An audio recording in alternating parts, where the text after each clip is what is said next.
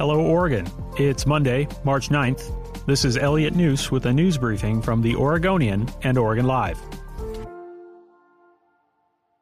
Oregon Governor Kate Brown on Sunday declared a state of emergency to bring more resources to the state's response to a growing coronavirus outbreak.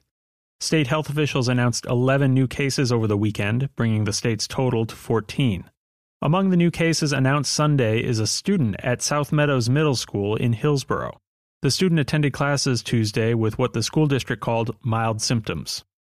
The school will open Monday as scheduled. The Oregon Health Authority and the Oregon Department of Education said Sunday that the closure of schools and college campuses should be considered a last resort.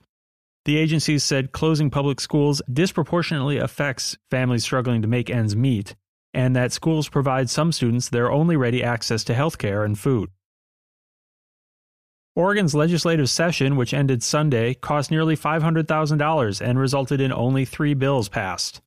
That's after most Republicans walked out to stop a climate bill, bringing business to a halt. Now it's becoming more clear what will happen next.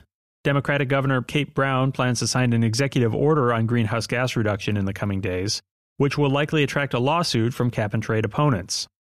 Meanwhile, legislative leaders will attempt to tackle some of their unfinished business in a special session. And voters will decide who bears the blame for the collapse in the November general election. Republicans in swing districts in and around Salem and Bend will have to defend their seats, and Democrats face tough fights to hold on to seats in the Coos Bay area. Housing Secretary Ben Carson met with more than a half dozen senators on Thursday to address concerns that low-income tenants across the nation are being exposed to cancer-causing radon gas in public housing. Carson acknowledged that an investigation by the Oregonian and Oregon Live showed his agency wasn't doing enough to protect public housing residents.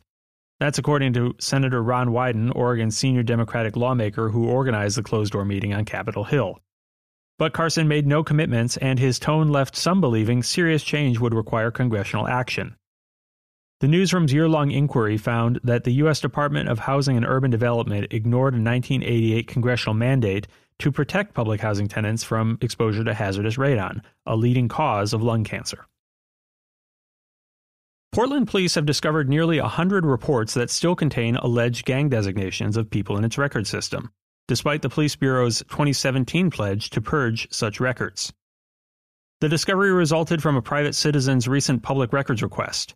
A further check by the Bureau's Record Division turned up 99 reports that contained alleged gang designations for different individuals. The 99 are among more than 4.9 million report entries in the Police Bureau's electronic records system, and they've been removed, according to police.